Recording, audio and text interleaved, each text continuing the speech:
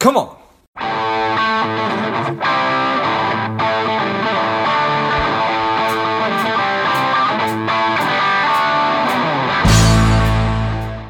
Hello, dear listener. Before we get into today's show, quick ask. If you find value in today's show or you've gotten value out of a previous show, please leave us a quick 5-star review. Be super grateful. Thanks a lot. Welcome to Money Savage, a savage approach to personal finance. This is George Grumbacher, and the time is right. Welcome to today's guest, a strong and powerful David Waldron. David, are you ready to do this? I am ready, George. Thanks for inviting me to Savage Nation. Yeah, let's do this. David is a self-improvement author. He's inspiring people to take control and achieve their dreams. His newest book is Build Wealth with Common Stocks. I'm excited to have you on. David, tell us a little bit about your personal life, some more about your work, and why you do what you do. Well, my personal life right now is COVID-19 self-quarantine. Beyond that, my beautiful wife, Susan, and I live in historic South Central Pennsylvania. We both grew up in New Jersey suburbs of the most fantastic city in the world, New York. My previous career as a campus president in post-secondary education took us first to a brief stopover in Fairfield, Connecticut, and then on to Providence, Rhode Island, where we lived for almost 20 years. That also included a 2-year commute to Back Bay, Boston. After stepping down from education administration, I deferred to Susan the task of picking any place to settle for our pre-retirement and ultimately retirement years.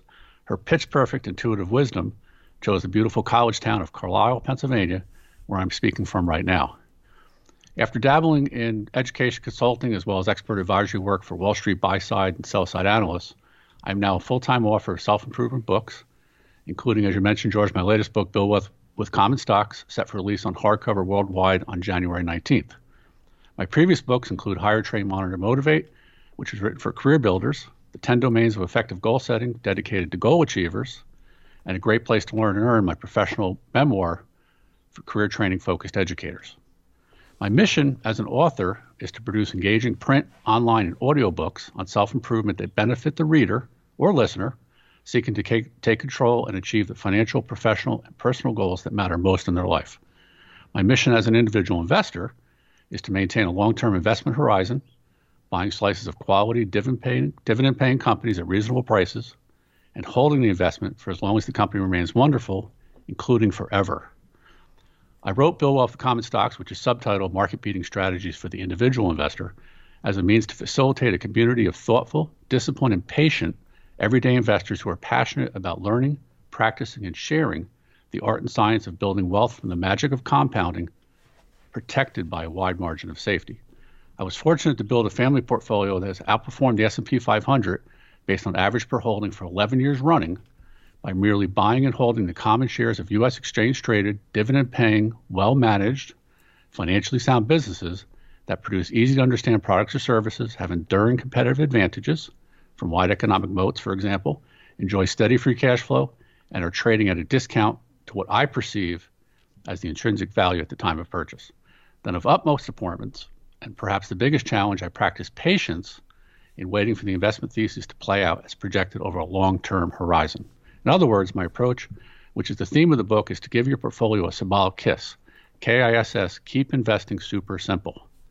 Because let's face it, as individual investors on Main Street with limited capital, there's a far greater chance of getting rich slow than getting rich fast. And let's face it, getting rich slowly is better than not at all, George. That is better to get rich slowly than not at all, for sure. Nice. Well, I certainly appreciate everything you said, particularly, well, there's a lot of stuff in there that I think is really, really cool. Who says you can't outperform the S&P, David? You've been doing it for 11 years in a row, so congratulations on that. And it sounds like you've spent a career in education, so I also appreciate that. In terms of writing, I was curious about your research for the newest book, but then you told me that you've been actively investing and had success there.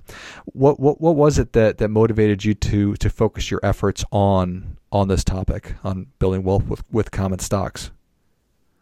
Well, I actually did it. I originally just did it for our family portfolio. The focus was, I'm pretty much a self-directed kind of individual. I like to do things on my own, learn from others, and then try to do it myself kind of approach. And so I actually, as part of my career, go to my day job, and then, in my spare time, I manage the investments. And, as I write in the book, George, a lot of trial and error, a lot of failures, a lot of missing the S&P 500. But eventually, I kind of figured out with an approach to value investing mostly, and patience and discipline, and was able to put together a winning portfolio. And then eventually, since I was writing books anyway, I was trying to think what's, a good topic for my next book. And I'm a believer in you write what you know. Mm-hmm.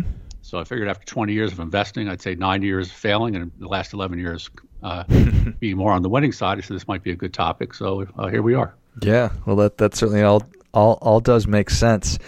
Have you always been curious about the markets?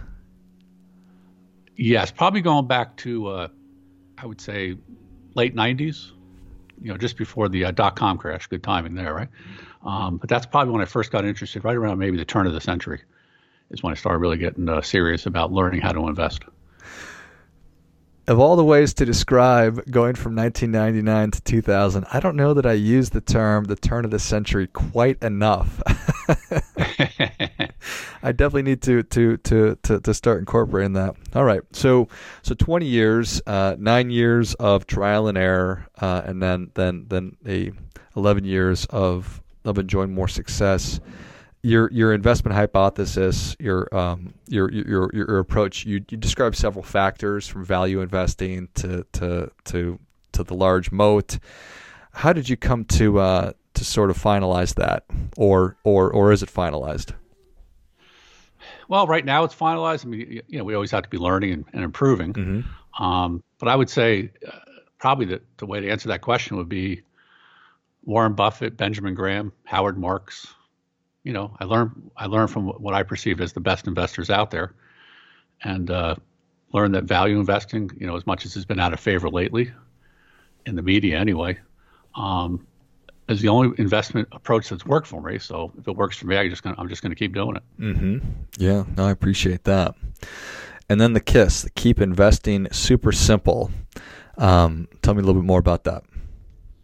Well, I had worked in my career. I had worked with sell side and buy side analysts that would visit my campuses, and I would have to host them and entertain them for the day. But of course, everything we told them was what was prescribed by the corporate executives.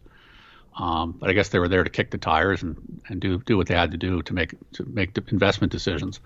But what I learned from that experience, as much as I enjoyed the company involved, and they're a great group of folks, but also in learning about investing is it's just too damn complicated, mm-hmm. and it doesn't have to be. Sometimes I guess the skeptic in me says, Wall Street makes it complicated in order to justify all those fees mm-hmm. and commissions. But it doesn't have to be complicated. I really believe investing at its root is a simple, common sense exercise. Yeah, I think that the skeptic in me also thinks that a lot of the time, that the complexity is there. And it's one of my favorite quotes from Daniel Kahneman, saying that this is an entire industry built on the illusion of skill, referring to Wall Street. Yes. And exactly my point. That's right, George. Yep.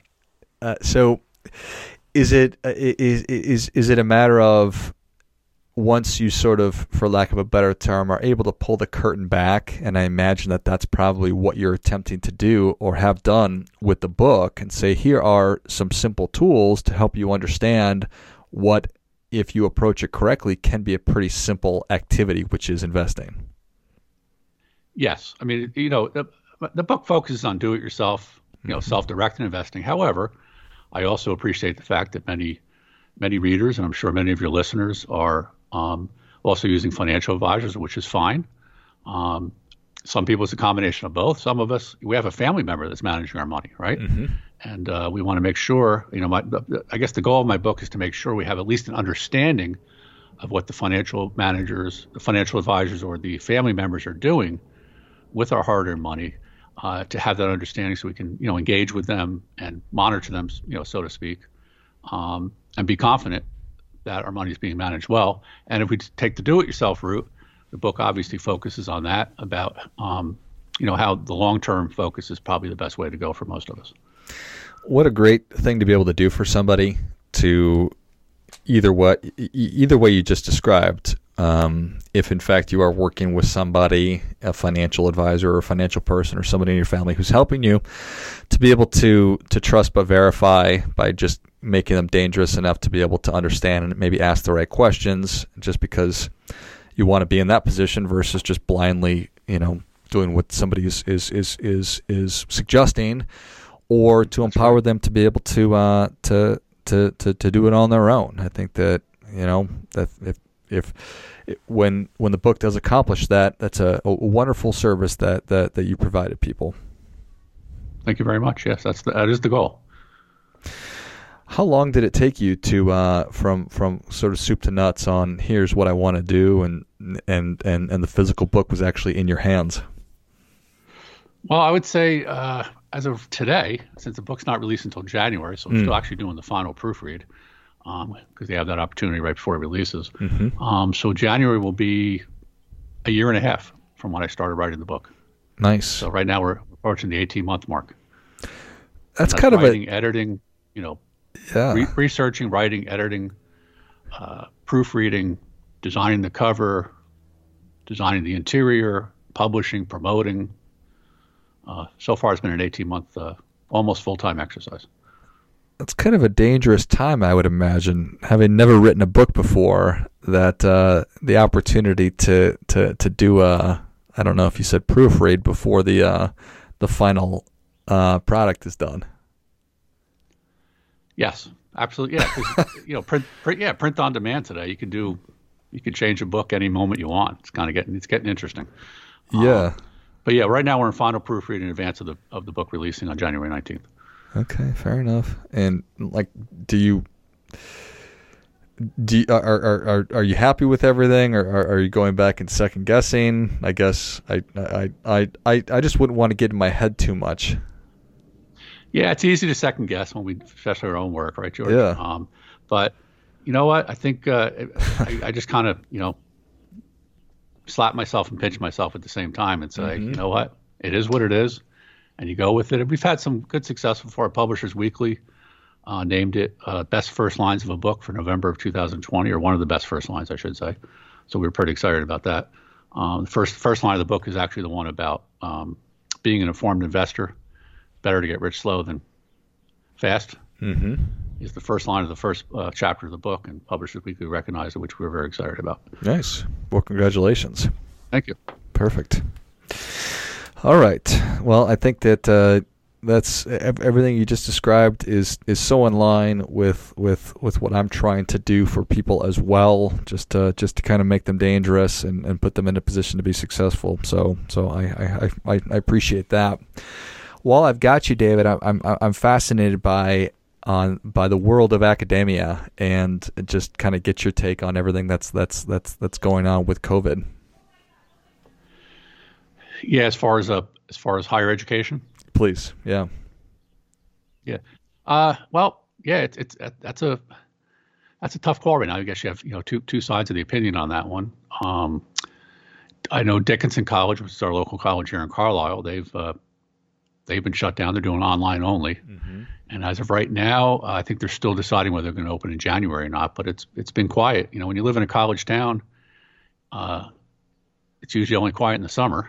But here it's been quiet in the fall, which is very strange. Mm-hmm. But I'm a believer in we got to fix this and get it done. And we could always get educated, but you can't get educated if you're not alive, right, George? So yes. So we need to take care of that first, and then we can all get back to school, back to work, or whatever our focus is. Fair enough. And in terms of in terms of just remote learning, and I assume that there's a whole industry called edge tech or education technology or something like that. Do you have feelings, thoughts on online education, just even pre-COVID? Versus the traditional delivery of education? Yeah, I've been involved in both, and I wrote about it in my first book, which was on post-secondary education. And I think it's when it comes to when you're on the inside of education, I think you very, and I think students could probably say this too. It's it's very easy to recognize, which courses or skills or subject matter can be done online and which ones can only be done on campus. And some could be a combination of both. If I go to chef school, do I want to do my entire education online? Probably not. I'm not sure about that, right? But some things, a philosophy course or whatever, you could probably do that at home. So I think we've been moving towards and are probably getting to the point where everybody's just going to accept that there's a combination of online and on ground, and just find that magical mix, and everybody's going to learn well. Yeah. Well, it should be an interesting 2021, David, for probably every aspect of life. So I appreciate that. Well, David, Savage Nation is ready for your difference-making tip. What do you have for them? All right, so let's see. Difference-making tip. I got a couple if it's okay. Let's go. I would say, number one, patience is the scarcest and thereby the most valuable commodity available to the retail-level investor. Stop trading in and out of faceless stocks and start investing in quality companies for the long haul. So whether investing in individual stocks, index ETFs, or actively managed mutual funds, practice patience in allowing the company, fund manager, or financial planner to achieve your goals over a long-term period, as we've been talking about. In the book, I paraphrase baseball legend Yogi Berra: investing is 90% half common sense. The other half is patience and discipline. And George, like I said, if I could add one more tip for Savage Nation, is to equal weight a stock or ETF account. And I really emphasize this heavily in the book. Equal weight your stocks or ETFs by having the same dollar amount invested in each holding in the portfolio, and thus eliminating conscious or subconscious bias from trying to predict which holdings will best perform over time. And I think we're all guilty of that. Hey, this stock's Apple's going to do better than Microsoft and this and that. But do we really know what's going to happen in the future? I don't think we do. We don't know until we know. So I believe equal weighting my portfolio of the common stocks of quality companies purchased at value prices is the primary reason the basket has outperformed the market since 2009. Well, I think those are great stuff. That definitely gets come on. David, thank you so much for coming on. Where can Savage Nation learn more about you, and where can they pick up a copy of Build Wealth with Common Stocks? Well, I appreciate that, George. Well, you can access my secure author website at https://davidjwaldron.com. That's David J. Waldron, WALDRON.com. If interested listeners can access the model portfolio, which is used as the book's case study, with my compliments by joining my member email list on my website. For a limited time, too, membership also entitles the reader to download an advanced review copy of the book on or before January 18th. So if anybody likes free stuff like me, there's an opportunity there for a free book. So hurry, as they say in the advertising business. As far as social media, I tweet aimlessly on Twitter at David J. Waldron. My career, for better or worse, is for all to see on LinkedIn at David J. Waldron. Savage Nation can also connect with me on StockTwits, Pinterest, Goodreads, Seeking Alpha, and Talk Markets. Each case, just search David J. Waldron. And if I may, for listeners interested in checking out Build Wealth Common Stocks, you can get a pretty good synopsis of the book on my website by clicking the Personal Finance tab. There, without online bookseller sales pressure, you can check out the cover, book description, access free excerpts of whole chapters, actually. And if further intrigued, you can click on my author page at Amazon Central, or booksellers such as Amazon Kindle, Barnes & Noble, Books A Million, or Bookshop to read advanced reader reviews and pre-order a hardcover edition if so inclined. Plus, the ebook, audiobook, and paperback formats will be following in early to mid-2021. Perfect. Well, Savage Nation, if you enjoyed this as much as I did, show David your appreciation and share today's show with a friend who also appreciates good ideas. Go to davidjwaldron.com. Download the book, download the model portfolio, follow him on social media. I'll list all of that in the notes of the show. Thanks again, David. Thanks for having me on Money Savage, George. It was an honor. I appreciate and respect the awesome work you are doing. Most importantly, stay well. Happy New Year to you and Savage Nation. Likewise, sir. And until next time, keep fighting the good fight, because we are all in this together. Spending too much time on social? Is your daily screen time over 2 hours? Are you a little bit overweight? Not saving enough money? If any or all of these are familiar, Strive could be for you. The Strive 2-week online bootcamp will help you to detox your mind, body, and money. getting you on your way to a happier, healthier, wealthier, and more confident life.